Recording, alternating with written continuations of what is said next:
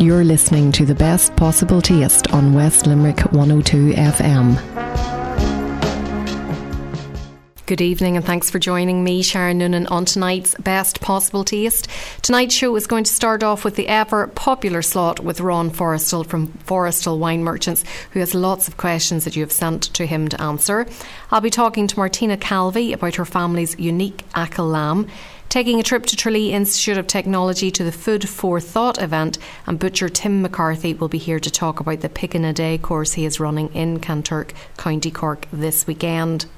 If you want to get in touch with me, feel free to drop me an email, s.noonan@live.ie, or send me a tweet at Queen of Org, short for Queen of Organisation. But before you do, let's bring Ron Forrestal in and crack open some wine. Bon appetit. Yummy. Grubs up. Delicious. Ron, you're very welcome this evening. Thank you, Sharon. And you were very creative this week. You asked people to put questions up on Facebook and you got a great response to it.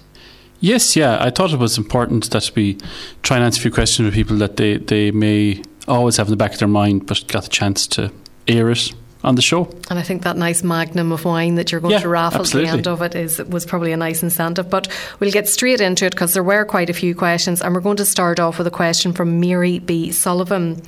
And she wants to know about the dent on the bottom of the bottle. She says that we're always having a debate on this at work. How do some wine bottles have a large dent on the end of them and others don't? Is it a sign that it's a good bottle of wine or not? Well, it's that dent on the bottom of the bottle is officially called a punt, as in P-U-N-T. It has a couple of purposes. Its main purpose is to strengthen the bottle. If you don't remember, if you take a bottle of champagne, they'll have a very serious punt on the bottom of them because of all the pressure in the bottle. So there's that reason. And the second reason is sediment, particularly with clarets, good reds, Italian good reds, that the sediment is dispersed on the bottom of the bottle and not left in one place. But just as a general rule, which is the easiest way to work it, that those bottles with that dent or punt on the bottom of them are quite expensive to buy. So anybody who puts something into a bottle that costs that much, the quality is going to be pretty good normally. If you take your €7-8 bottle of wine in the supermarket and just run your thumb underneath it when you lift it, it won't have anything, because they couldn't afford to spend that kind of money on those bottles. So that's, as the question has asked, generally it's a fairly good quality product that's going to have it at the start, but it has a purpose. So it's not a case of it's making the wine more expensive. It's a good quality wine and it justifies that expenditure on it. Absolutely. Okay. I hope that's answered that for Mary B. Sullivan. I'm sure it has. Next, we're going to move on to a question from Peg Nash, who sent her question in by text. And she wants to know, can you suggest a nice dessert wine, something not too sweet? I suppose dessert wines do have a reputation of being quite sweet. They do. Like the traditional dessert wines are from France, like Sauternes, Muscat de Bon de Venise, who tend to be very sweet, tend to be very syrupy almost. You know, they don't pour like wine does normally. They're a little bit heavier in consistency. I'm not the hugest fan of those, as Peg would probably be alluding to there as well. They're pretty heavy, pretty hard to drink, but those New World ones out there which are fantastic. From New Zealand, Australia, Chile, Argentina, even South Africa, are all producing one. Now we have one on our portfolio of wines from New Zealand called the Ned, which is a Sauvignon Blanc Botrytis, which basically means they leave the grapes out an extra 3 weeks out there, so they virtually shrivel up, and instead of getting, probably a half a teaspoon of juice out of a grape, they're getting a drop out of a grape. So it's that bit more expensive for that reason. But it's beautiful. That Ned late harvest Sauvignon Blanc is fantastic. Really nice. And nice and light, not near as heavy. For portion size, you take a sherry glass size of that as opposed to like a normal wine glass size. Exactly. Like a double sherry, like a schooner glass. That's the official measurement for it. So if you take a normal glass of wine, it's a third of that. That would be your standard measure. for dessert wine. So a bottle of it, the Ned, how much is in the bottle of that Ned dessert wine? It's not as much as is in a normal bottle of wine, No, is it? it's a 375, which is a half bottle of wine. But a half bottle of dessert wine will cover 8 or 10 people, no problem. Well, I have a question then about that, and it actually brings us on nicely to the next question from Peg O'Donoghue. How long does wine realistically stay drinkable once the bottle is open? Is white longer lasting than red, one variety over another, etc.? And is the price on the shelf ever a good indicator of quality? But before we come to the price issue, so that dessert wine, whenever you'd open it and you're saying it will do 8 or 9 people, you really want to be keeping something like that for a dinner party scenario? You would. Now, the standard wine, red and white wine, will start to deteriorate within a few hours. Like by the following day, it'll be questionable enough whether it'll be anything like you had it the first day. Now, it'll be drinkable for 2 or 3 days, but it just won't be anything like it was when you opened it up first. Dessert wine, because of its sugar content, will last that bit longer. You'll probably easily have it in a fridge for 6 or 7 days, and it'll be pretty good all the time, but generally because of the sugar content that's in it. But for regular wine, I'd suggest just drink it. Don't leave it at all. Now, the thing is that the better wines will deteriorate more. The cheaper ones haven't got that much to lose, so they'll be better. They'll last that 2 or 3 days. But if I could suggest using half bottles instead, for that event, that you'd have a couple of half bottles, I think they're a great idea for that reason alone. And then about the price and the shelf, ever a good indicator of quality. You've talked before in the show here about the tax aspect of wine, and obviously the cheaper the wine is, the more tax is going there to the government. So that means that what's in the bottle isn't as good a quality as a more expensive bottle.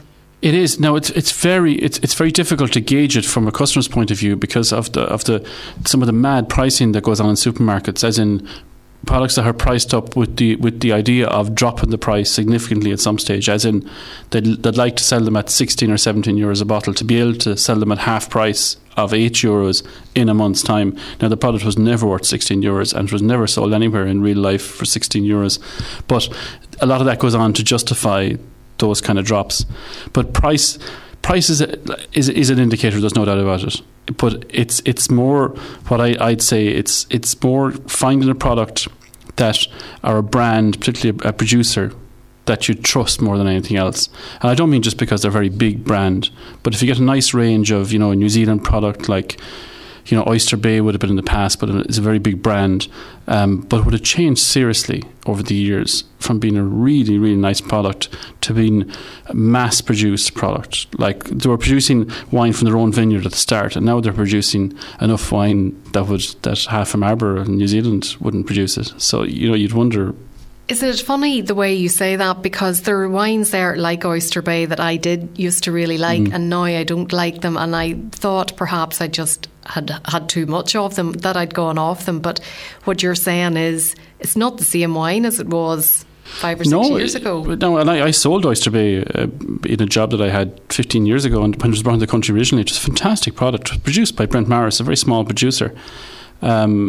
But it was just taken on, bought by a bigger company, taken on and driven on, which means it's not their own winery. They're buying. I don't mean to say anything about Oyster Bay now. There's another 50 examples of companies that have done exactly the same thing, and the product is very nice. But at the price it's been sold, you couldn't possibly produce it to the levels they were 10 or 15 years ago because of the low price that it sells out on an offer. But there's a load of other examples of that as well, as I wouldn't pick on that one in particular. You could nearly compare it to an artisan food product that is made in small batches by hand, and Absolutely. Then the company is bought over by somebody that wants to take it to the next level. Well, they can't continue to make small. No, absolutely like not. That. Yeah, and they're not flexible. Think about wines in the past that were small produced. They'd change in year to year, as in they'd improve them, or they'd have a good year, or they might have a year that wasn't as good. They might sell off their grapes. They mightn't have half as much wine as they would normally have to sell, because they wouldn't sell it if they didn't feel it was good enough. Whereas if you get into a big company scenario, that's not going to happen. The wine is going to be sold one way or another, and they make it all very generic. It's like buying a McDonald's in Argentina and buying a McDonald's in Spain. They're going to taste very similar, and that's the reason behind big brands, is that when you buy a bottle of Australian Chardonnay with a particular brand name on it anywhere, it's going to taste exactly the same whether it's 2012, 13, 14 or 15. Okay. Well, the next question is from Kim Morn, and she says that her husband thinks it's better to buy wine from as near as possible, i.e. the less travelled the better. Is he right? Also good for the carbon footprint, I would have thought. Yeah, absolutely. So is buying wine from France better than buying wine from Australia or New Zealand? Oh, no doubt about it. Just for that reason, for the two reasons that Kim specified in yourself, is that first of all, the less travelled is the better, because if you're importing wine from Chile or Argentina or South Africa, it's spending 4 or 5 weeks in a container on a ship with very unusual temperatures, depending on what time of the year you're operating on, and coming in and shipped around and hopped around from one transport company to another till it reaches its destination.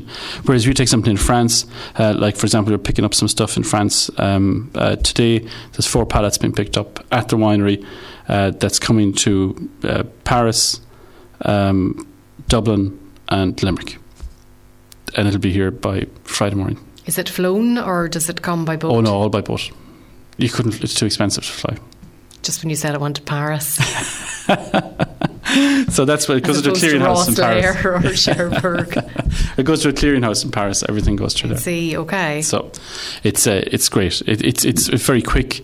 It means that somebody my size can take in a number of products in relatively small quantities instead of shipping huge containers from somewhere, which gives you a huge choice. It gets you to deal with people that you wouldn't normally deal with. And what's the impact on price then? Surely if it comes from further away, it should be more expensive, that there's more transport costs on it. It's just quantities, you see. If you're going to ship from Chile, you're going to ship in a 20-foot container, which is probably going to be cheaper than it coming from France. Okay. All right, one more question then, and it's Kim Morn has mentioned this, but also Maria Noonan. And Kim says, in Italy, our neighbour made a red wine that he served in the summer. It was fruity but fizzy. Do you know if there's a similar wine here? And Maria actually also talks about that. She says, "Hi Ron, I was gifted a sparkling red a few years ago and loved it. Have never come across it since." Yeah, they're pretty hard to find. I sold one 10 or 15 years ago, again, Graham Beck sparkling Pinotage from South Africa, and it was lovely. It didn't sell now, and it was discontinued even when I was selling it at the time, and they had a white version which was very successful. Now the Italian one, there is a number of Italian ones there. They tend to be Lambrusco, they tend to be lower level alcohol sparklings, which, you know, Lambrusco is very nice to drink. If it's drank really cold, it's really nice. It's not like Prosecco. It's not near as bubbly as Prosecco, but it has that effervescent fizz in it, which is very nice. But Lambrusco there's a load of them there in red and rosé. Now, that wouldn't be my taste now, but it's because it's hard to chill it too much, and then it's not cold, and it just doesn't give the same. But okay. But talk to your neighbour. You might get another bottle. And I was reading during the week that Prosecco has overtaken sales of champagne in the world. Yeah, I'm not surprised, yeah. As I have to say. So that's all the questions we've time for. Thanks to everybody that sent questions in. There's a few more there, and I'm sure we'll have more for next time. We'll add those on. We'll start with those the next time. But before we go, you're going to do the draw very quickly to find out who has won the Magnum of, just pronounce it there for me. Dogagiolo. It's an Italian from Tuscany. It's really really nice. This is a double bottle, so it's a large bottle. So we've taken all the people who posted and text in and put them into a hat. If you want to draw it there. Okay. Sharon.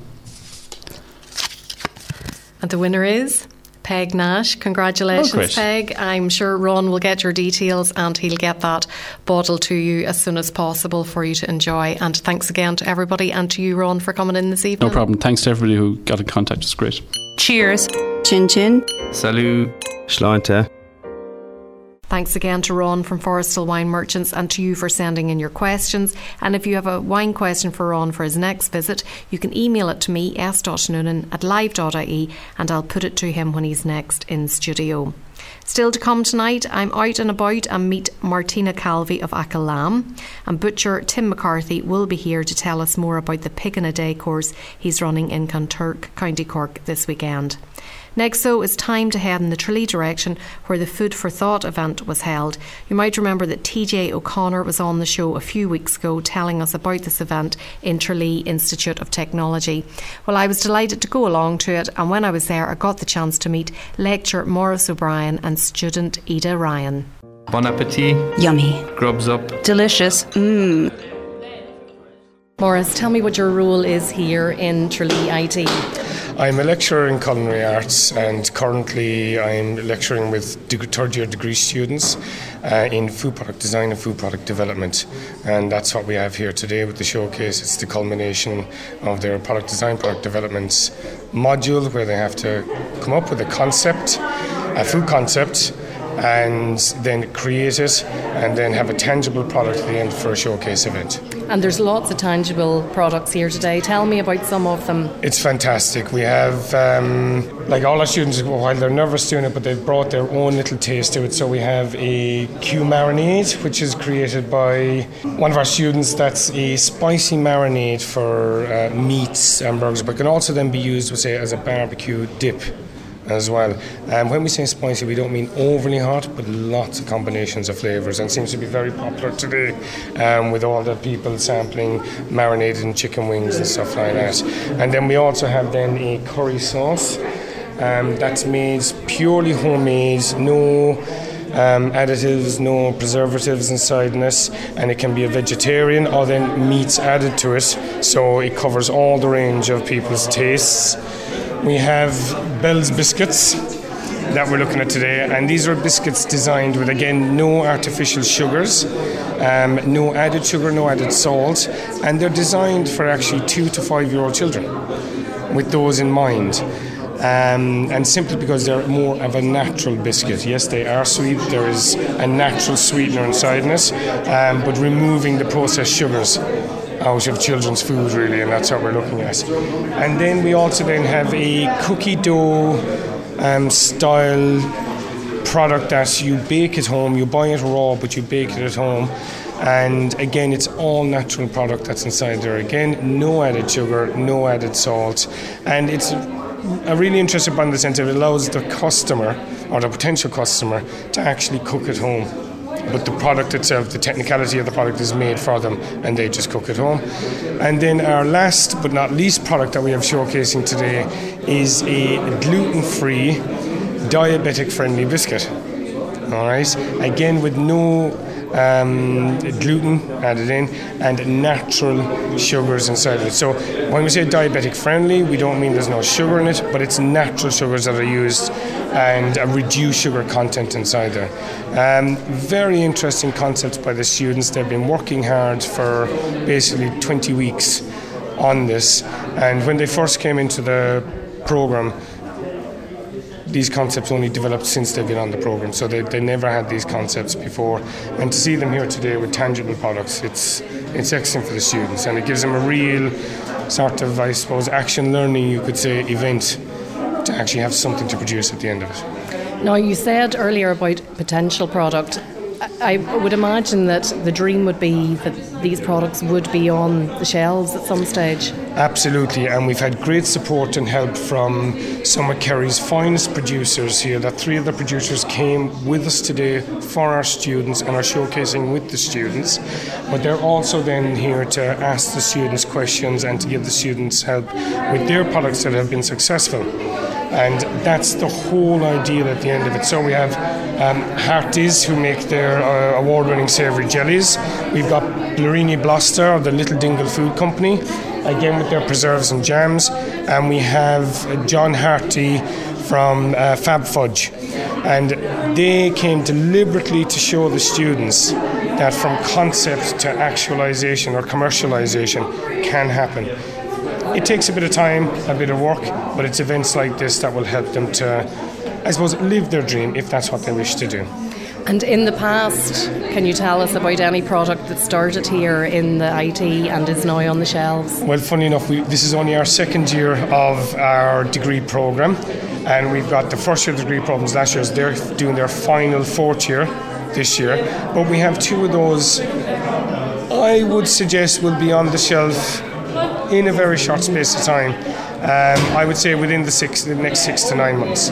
Can you tell us what they are so we can keep an eye out for them? I don't want to put them under pressure, but I would say there might be a shellfish sauce on the shelf, and there's also potential again for a gluten-free, lactose-free energy bar on the shelf. Very exciting. All right. We'll keep an eye out for those. Hopefully we'll see. But again, they're finishing their 4th year this year, so time is the issue there with them. But they're good. They've kept in touch, and they look as if they want to go ahead with those products. Some of the products that are here today, you've mentioned a lot of them are maybe sugar-free, gluten-free, salt-free. Are you finding that that's something that is becoming increasingly important when students are involved in product development? Absolutely. And even as chefs, because all these students start off as chefs originally. And we know the trend that's, I suppose it's not so much a trend, it's the fact that people have more knowledge today. That intolerances are top of the agenda, allergens are top of the agenda. The law changed recently in January with regard to allergens. It will be changing again next year with regard to calorie counts. So people are just more educated and more conscious and more aware of their own intolerances. So there's gaps in the market for that. And the whole key with a product is to find a gap in the market and fill that gap. And if, it is predicted that maybe by 2030, 2035, about 20% of the population will have an intolerance or an allergen of some sort. It's not pie in the sky stuff, this is really what's been there for years, but people haven't really looked at it deeply enough. And these gaps are there for potential food companies to fill those gaps and create these products. The large food companies are doing it. So if they're doing it, it means it's worth doing. And that's what you have to fill and see, can you find your niche inside there. Maura, it's great to talk to you. I must go and give some of them a little taste now and see what I think. Absolutely, and I hope you enjoy them. And give the students feedback as well, because they can only become excellent at what they do through good feedback from customers. And that's the idea we have. And thank you very much for the interview this morning. Ida, you have a fantastic product here, Bell's Biscuits, a snack for toddlers on the move. Why is it the perfect snack for toddlers? Because it's actually it's got no added sugar and it's got no salt, so it doesn't have the same effect on a toddler as a sugar high, and it's going to be individually packaged so they can hold the little package themselves, and it's a treat but it's healthy. You say there's no sugar in it, there's no salt. That makes it sound like it's not going to taste so good. It's actually fabulous. It's got cinnamon, golden raisins, and there's some fruit juice in it to sweeten it. So although it's no added sugar, it is sweet. How long did it take you to develop it? I've been developing it since I have a 2-year-old daughter, so that's where the idea came from, trying to find products for her that were natural, that didn't have the sugar added to them, and that were handy to take on the go. So I had the idea, and I've been developing it since last September. So you went through lots of different permutations.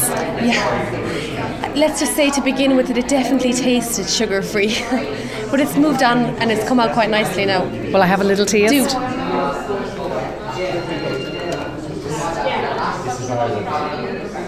It's soft. I didn't expect it to be soft. Yeah. It's easy for a toddler to eat, and it's not messy, and it's tasty, I hope. And is it raisins in it, did you say? There's golden raisins in it. So a golden raisin is plumper than the normal dark raisins that you're used to, and it also makes it a bit more moist. And then there's a little bit of cinnamon in it as well, just to add a bit of flavour. You have milk here to go with it as well. Is that the perfect accompaniment? I think it is for any toddler. It's cookies and milk.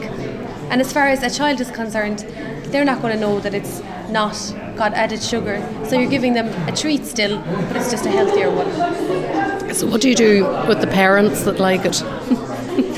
That's even better. Sell more. They're eating them instead of the kids. I think it's always good if the parent can have the same thing as the child. Yeah, definitely. Because the child always wants what the parent has. Definitely. What are the next steps for you after today? I'd like to keep going with the product, and obviously it's still in the beginning stages, so to get some positive feedback today was great, and let's hopefully you'll see more of me in the future. Good luck with it. I hope now to see it on the shelves very soon. Thank you. You're listening to The Best Possible Taste on West Limerick 102 FM.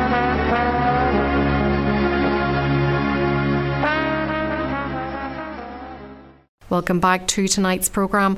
If you've just joined us, we heard earlier from Ron Forrestal of Forrestal Wine Merchants, and just before the break I was chatting to Maurice O'Brien and Ida Ryan at the Food for Thought event in Tralee Institute of Technology. Some great products being developed there that I've no doubt will be on the shelves in the near future. Never fear if you've missed some of the show, as it will be up on the Best Possible Taste podcast later in the week along with all the previous shows, and you'll find the podcast on soundcloud.com/food-and-drink-show. And still to come tonight, I'm expecting butcher Tim McCarthy to be here to tell us more about the Pickin' a Day course he's running this weekend. But next up, it's an interview I did a few weeks ago when I was in Galway. The lovely Martina Calvi met up with me to tell me about her family's business, Achill Mountain Lamb. Cheers. Chin chin. Salut. Sláinte. Martina, you're from Achill Mountain Lamb. It's a family business. Tell me how it all started. In 1962, my father, Martin Calvi, opened his slaughterhouse, as they were known at the time, abattoirs today, because he had this idea that he would slaughter his mountain lamb, Achill Mountain Lamb as he called it, for the growing number of tourists who were visiting Achill in the 1960s. At that time, the predominant meat that was eaten was mutton and hogget by local people. It would be put on for long hours, cooking whilst people were out in the fields and doing their work, and when they came home in the evening, the meat was still relatively intact, and it was soup and the nutrients were there and whatever. So my father's idea was very different, and it was quite radical really. He had been a postman as a young lad and had met a lot of these people who were visiting Achill, and he learned that they had a problem sourcing meat. So he had a flock of sheep, and he wasn't just interested in them. In fact, his sheep are his passion. It's something that that's what he does, what he's very good at, and he was enterprising. And he then decided that he would open up a slaughterhouse and slaughter his lamb, and it was a hit with the visitors, and so much so that he opened a butcher shop, and we used to make out signs for the front of the shop every year, telling people about our Achill Mountain Lamb and to keep a space in the boot to bring a lamb home with them. So it was really artisan, back in the early 1960s. It was artisan as a word that we use today, we hear today, and we understand the meaning of it. But back then, I suppose my father didn't even know of the word artisan, but that was the very thing he was doing. He was raising his lambs in a very genuine, honest and pure way. The purity of the air, of what they eat, the water, that it was his honest day's work, that he crafted the lamb when it was butchered, to butcher it, and he cut it and so on for the tourists and wrapped it and all of that. So that was the early stages, I suppose, of the beginning of Achill Mountain Lamb and this idea. And I suppose that's when you are very proud of your product, when you really believe in your product, and my father did. He knew he had something very different, and that was the taste, for example. When we say Achill Mountain Lamb, we are talking about mountain lamb, which is distinctly different to the regular lamb, say in the supermarkets and whatever. It's very different, in a number of ways, but particularly the flavour and the taste of it. It has a very distinct and different taste, and that is what set, my father's lamb apart. And today, for example, it's over 50 years later, and as a family, we're quite a large family. There were 10 of us, and we were a hard working family, and today we still raise, we have a number of farms, and we raise the lamb in Achill. We have the abattoir in Achill, the only abattoir in Achill, the licensed abattoir that belongs to the Calvis, to our family, and we also have the butchers as well.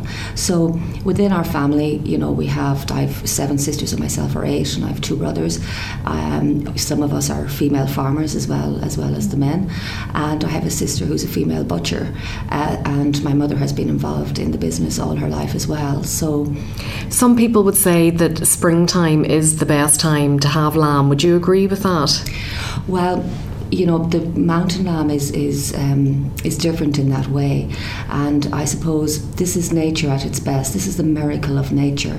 How when you stand back and you see how with mountain sheep, for example, the mountain ewes, how their cycle is different, and that they come into season, or they're put with the ram much later than lowland ewes, for example, and the lambing then begins. Like our lambing hasn't started yet and won't maybe for another 2 weeks, but nature has designed it that way, that the ewes don't lamb until there is sufficient forage on the ground to feed the ewes, because the mountain sheep live out all the time. They have evolved over time.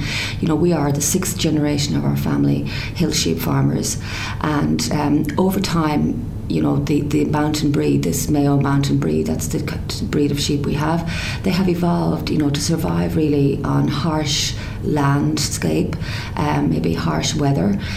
They're outwintered all year round. They're not brought in for lambing or anything else. So, in that way, that's nature, and we work in tandem with nature, and our lamb is, the gift of nature. We don't manipulate it in any way. We don't try and influence or change the flavour. We don't use preservatives or additives. We don't bag feed. It's all pure and genuine. Does that mean that they're a very low maintenance type of animal to keep? Well, in terms of the maintenance, I suppose we are a very, very busy family, I have to say, in the sense that, we have quite a large flock of ewes.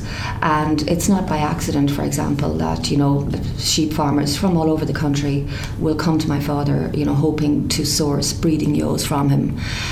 Over the course of, the 50 years, for example, my father, through selective breeding, regularly, every other month we bring in the ewes, and what we have to do is we're conscious of having to cull out maybe the ewes, for example. We examine, if there's broken mouths, for example, if there's problems with hooves, if we have ewes that have difficulty lambing. We're all the time trying to refine the flock so that you have a very, very healthy flock, that they are, a first-class example of the breed type and the breed specification. So in that way, there is a lot of maintenance. People, might think there's nothing to, hill sheep farming and you put them out and that's it, but it's not so. For us, for example, in Achill, the sheep, they can graze on thousands of acres of open commonage, and the way we work it is that, we're very much aware, for example, of maybe trace elements that are deficient in one area, and so on, and other maybe nutrients that are more prevalent or generously, there somewhere else. So all the time, we might rotate and move the flock. For example, our ewes would make it down to the shore, and they would graze on the seaweed, which is full of nutrients and iodine and whatever and all of that. So in that way, you have to bring them in, you have to shear them. We bring them onto the sandy banks, for example, to put them with the rams, so that we can keep an eye on the rams and on the ewes as well. So every other month we have them in, then we kind of, we have to take away the ewe lambs, and, we bring them on as hogget ewes. The lambing time, for example, is just so busy and very stressful as well. Sometimes, you're left with pet lambs, for example, as well, and you're trying to rear them, as well as maybe out on the ground trying to make sure that the ewes are lambing safely. You talked there about refining the flock. Whenever you bring them in and some of them don't make the grade, what happens to them? Well, what we do is we could cull them off. Sometimes you will have farmers will come and specifically look for those kind of ewes. Okay, they're not ewes that we keep in our flock, but they're not they're suitable for somebody else. Would they be used for mutton, for example? Well, I not really particularly. I don't think in the sense, mutton is not really, it's not as popular here as it is in England, for example. It really has made a comeback. But sometimes they just want to have them maybe for breeding on and whatever and all of that and, you know, raising the lamb and selling them on or whatever. Whereas for us, it's very important that if there are genes that are presenting some deficiency or some defect, you know, it's important to us that we do cull that out from the flock. And whenever you're breeding, is there a preference for male or females to be born? Well, you know, for us, you know, they're equally valuable in the sense that, like ewe lambs, for example, you know, we retain them in the flock, you know, and all of that, and the wether lambs then is we slaughter and we sell as the Achill-Manton lamb, you know, and you know some of the ram lambs, for example, we would keep back. We're very particular about the kind of ram as well. Like we will always source particular qualities in our rams as well, purebred mountain rams, you know, to cross with the ewes. So, you know, all in all, look at it's a 50-50 breakdown, to be honest, you know. What age would the lambs be whenever they're slaughtered? Well, what we do is our season of the new season lamb typically starts in July. You know, maybe the first week in July we'll try and have some ready for that. And, you know, from there on then the lamb is available. You know, and it's available right up until Christmas. So we have, like, that is the equivalent of what spring lamb for lowland lamb, you know, it's summer lamb in mountain lamb. And then we also have, you know, the Christmas lamb as well, the winter lamb. So, and with the lamb, for example, you know, it's taken directly, we wean it from the mother, you know. So the mother is grazing, for example, on the wild herbs and the grasses and the seaweeds and the heathers and all of that. And that enriches the milk with the particular flavours. We say it's the flavour of Achill, and it is, you know, in that way it's an eclectic mix of all of those, and that is what flavours the lamb meat, you know. You sell online, so it's available all over the country? Yes, it's available all over the country, and you can telephone. We're 098 43158, and my sister Grania will take you through all about the lamb and about the cuts and the joints, and we cut it exactly to how you want. We'll find, you know, out how many are in your family.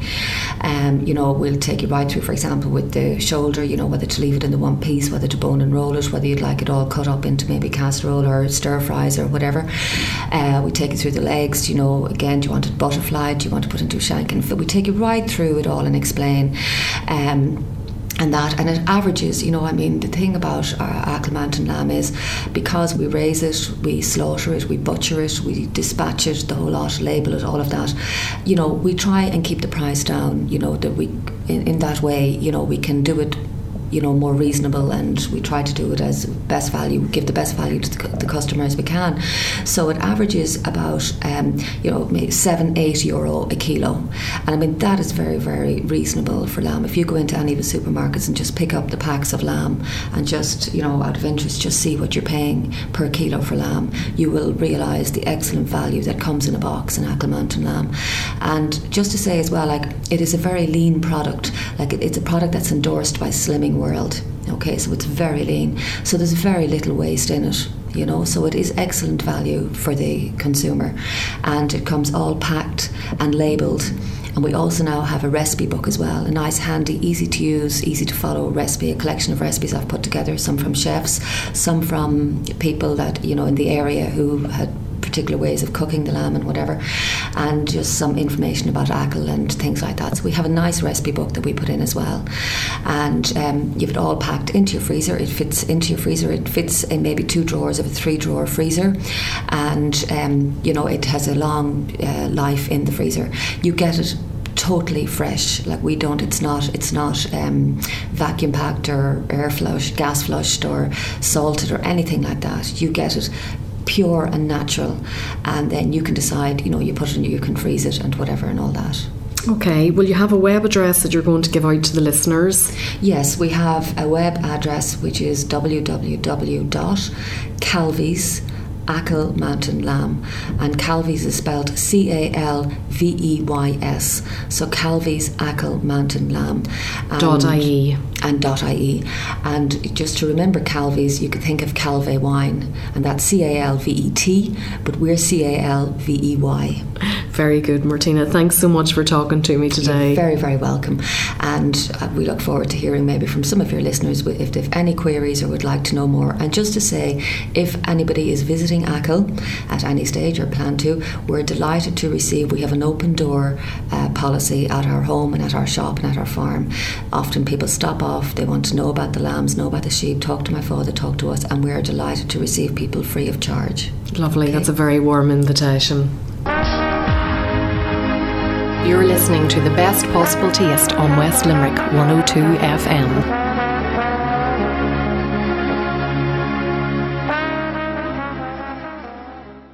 Welcome back to The Best Possible Taste. I'm Sharon Noonan, and just before the break you heard me talking to Martina Calve all about Achill Mountain Lamb. Earlier in the show, Ron Forrestal from Forrestal Wine Merchants was here, and I was out and about in Tralee Institute of Technology at their Food for Thought event. And you can listen to those interviews again later in the week when they go up on the Best Possible Taste podcast, which is on soundcloud.com. So tonight we visited Kerry and Galway, and when we were in Galway we were talking about lamb, but my next guest hails from County Cork and he's going to talk to us about pig. A big welcome to the Best Possible Taste studio to butcher Tim McCarthy. Bon appetit. Yummy. Grubs up. Delicious. Tim, thanks for coming in this evening. Thanks for having me. A pig in a day butchery course. What do they learn? Tell me all about it. You learn everything in the dark arts, from nose to toes. Everyone's doing nose to tail, so we're doing nose to toes. It's aimed towards foodies, chefs, people who are looking to keep pigs in the long acre. Show them the skills that are involved, try and teach them some of the techniques, show them some of the recipes, and basically unmask what goes on behind the scenes. Are there any regulations when it comes to having a pig and then slaughtering it? Does that have to be done in a certain environment? We're not actually slaughtering the pig on the day, because you wouldn't be able to bring in 15 people on the day to do it. Plus you'd be have to doing it on a Sunday. You'd have to have a vet there as well, and they don't like working the Sundays. Not many people do, I'd say. But this is for fun. It's for hobbies, as well as different people that are maybe in a culinary profession, like chefs. Where we realised the need for it is we had a lot of people coming in, and the first question out of their mouth was, what's the difference between pork and bacon? So the knowledge base was pretty low with people. People seemed interested. We did a couple of demos. We did one at Electric Picnic. We did a few at a couple of other places, and people were interested. And they said, "Oh, you should do this on a day and bring everyone in." And there was and is a market for it. People go on bread making courses, they go on cake making courses, they're doing night classes for everything, but the food we put on the table is far more important than a lot of the skills you learn in a day class. So it is a full day. It starts at 9 o'clock and it ends at 5 o'clock. Whenever you arrive there in the morning, you have the full pig there, I presume, the dead pig. We have the full pig there. We do a meet and a greet with people. The last time we had John McKenna from the McKenna Guides. He's what we would call the godfather and the driving force behind a lot of the food industry in Ireland. Himself and Sally are running fantastic organisation down there in West Cork, and they came to see what we had to offer and were impressed. We do everything from the primal boning, cutting, knife skills. The end objective is that you bring someone in who's interested in food, in meat, in pork, and that you send them away knowing the skills required, knowing the techniques that that are involved, that they'll be able to do it on the kitchen table the next time. If they're killing a pig, 2 pigs, take away one side, and that they'll have a basic grounding in the skills. So if I have pigs at home myself, what do I need to do to slaughter the pig first of all? You have to have them ready. We bring them up to about 7 months. Some of the boutique breeds like Gloucestershire Old Spots and the the rare breeds wouldn't be very suitable for the majority of people because of fat content and finishing. A lot of the pigs we would use would be quality assured, free range where possible. So to come down to breed, feed, and getting them slaughtered. We've had people ring us up and they've 4 pigs and they want to make sausages out of the entire 4 pigs. That's all they want to make out of it, because they don't understand what other things that they can make They don't have a grasp of the diversity. You got bacon, you got sausages, you got pudding, you got fresh pork, you got your hams for Christmas. So those pigs would have died for no real reason. You know, they wouldn't have got justification in their purpose. So you're educating people that there's the cheek and the trotters and all of the bits can be used. All the bits can be used. Out of the pig's head we're making a terrine style product, which is basically salt, pepper, small bit of blood and all the meat off the head. There's no wheats, it's everything off the head. It's complete head meat. That's a product that we're making here and exporting to Germany, but it's an Italian recipe. So you show people that. We'd be showing people the pudding. The common housewife's tale is it's made up of the lesser cuts. It's not. It's only as good. Your product is only as good as the integrity of the ingredients. We'd be showing people all that. The trotters, you got the head meat, you got terrines, stuff like that. The very, very basics. Like everyone knows pork chops and everyone knows rashers, but it's how to make them, how to get the right cure, how to get the right finish, and showing people behind the scenes, really. And are these pigs that you rear yourselves? No, we don't rear them. We've enough on our plate without going home to a 6 sow. And if somebody is interested in keeping pigs, is there any particular type of pig that you would advise them to start off with? I'd advise them to start off, you got Duroc, Landrace, any cross of those two. The fancy breeds like the old spots or stuff like that, they can finish. You'd finish with sometimes when you're starting out, you could finish with 1.5 inches of fat. Now, is that not a good thing? Is that not tasty? The fat is tasty. My grandmother used to call it white meat. She said, "Son, there's no such thing as fat. It's white meat. So eat it." And we used to eat it, but that was a butcher's wise point of view, that everything was saleable. The fats, the impression, the attitude towards fats has completely changed in the last few years. Before we were told eat no fat meat. Now we're told that saturated fats are causing all the problem. But still, for the majority of people, too much fat is not what they want. For what you'd be putting on the plate in front of kids or in front of the majority of people, you'd want a nice finish, not too fatty. When you go home at the end of the day, then, are you going home with a nice shopping bag full of goodies? You'll be going home with some nice goodies. You'll be going home with the pudding that the Queen had in Dublin Castle, some of the sausages that we'll make on the day. People will bring home some curing salts, so they'll be able to do their own bacon in the fridge. All they need to do is just add pork. It does exactly as it says in the tin. You rub it in, you put it into the fridge. It's a dry curing method. There's also a nitrite-free method, which is a bioorganically cured bacon. It's no nitrates, no nitrites, none of the bad stuff that we have in us. It's a black bacon for all intensive purposes. So you try and send people away. You send them with the notes. You send them with the plenty of photos, plenty of questions. Like, you'll be trying to give everyone a feel for what they want out of the day. So if you have a chef, they're looking for something completely different from someone who has a market stall in a farmer's market, which we had the last time.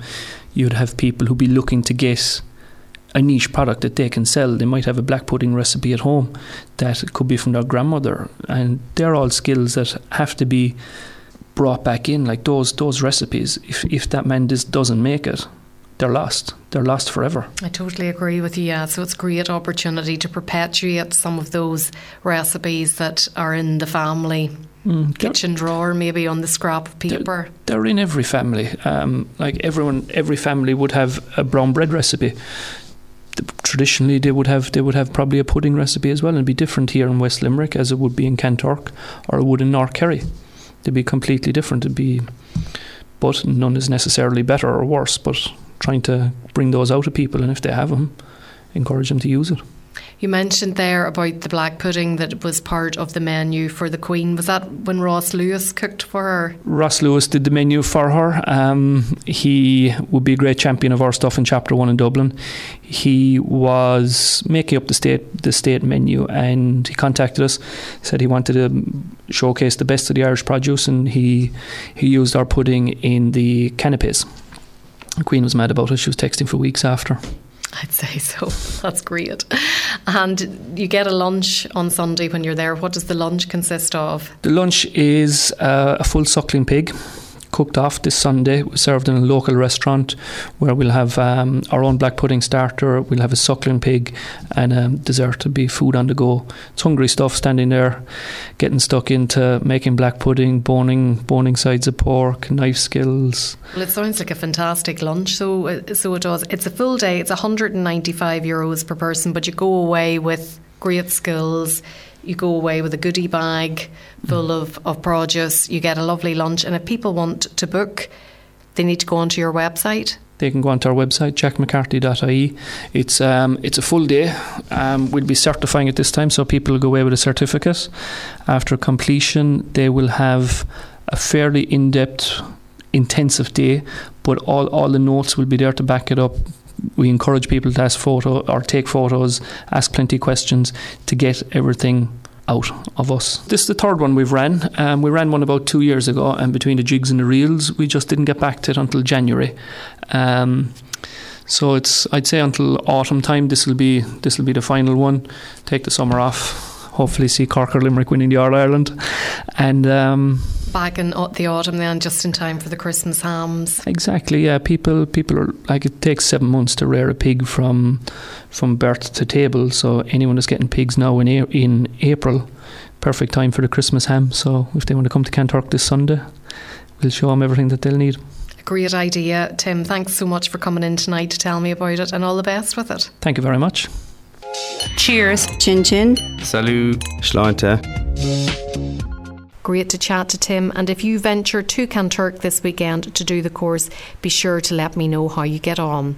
Time to turn our attention to some other events now, and there's a 5 weeks advanced cookery course due to start in County Kerry at Mark Doe's Cookery School Just Cooking, or if that's too intense, how about a taste of Thailand? Visit justcooking.ie for info. Hook and Ladder are in the cities of Limerick and Waterford, and also will be hosting a Thai workshop as well as a tapas night and cooking with fish. Everything you need to know can be found on hookandladder.ie. Entertaining in style and a simple dinner party are examples of what the Tannery Cookery School in Dungarvan, County Waterford has to offer. Check out tannery.ie, and I'm told that early booking is advisable because their courses are very popular. In City West, outside Dublin, Teens in the Kitchen and Mediterranean Cooking are on the menu. Visit milagallery.ie for details. The School of Food in Kilkenny has an array of courses coming up, examples being an introduction to beekeeping, poultry keeping and sports nutrition. Visit townoffood.com for info. If you have an event coming up, it might be a cookery demo, a product launch or even a fundraiser, be sure to send me details to s.noonan@live.ie, and I'll be only too delighted to give them a shout out here on the diary on Best Possible Taste. Bon appetit. Yummy. Grubs up. Delicious. That brings us to the end of tonight's show. Thanks so much for your company, and to all of tonight's guests: Ron Forrestal, Maurice O'Brien, Ida Ryan, Martina Calvi and Tim McCarthy. A final reminder that the Best Possible Taste podcast is online at soundcloud.com Food and Drink Show, with the dashes between each of the Food and Drink Show words. I'll be back at the same time next week, all being well. Until then, have a great week and bon appetit. Do you want to get in touch with the Best Possible Taste? Do you want to come on, share a recipe, review a cookery book, or just have a general chat about what you like to eat and drink? All you have to do is get in touch with me, Sharon Noonan, by sending an email to s.noonan@live.ie or send me a tweet @Queen of Org. Bon appetit!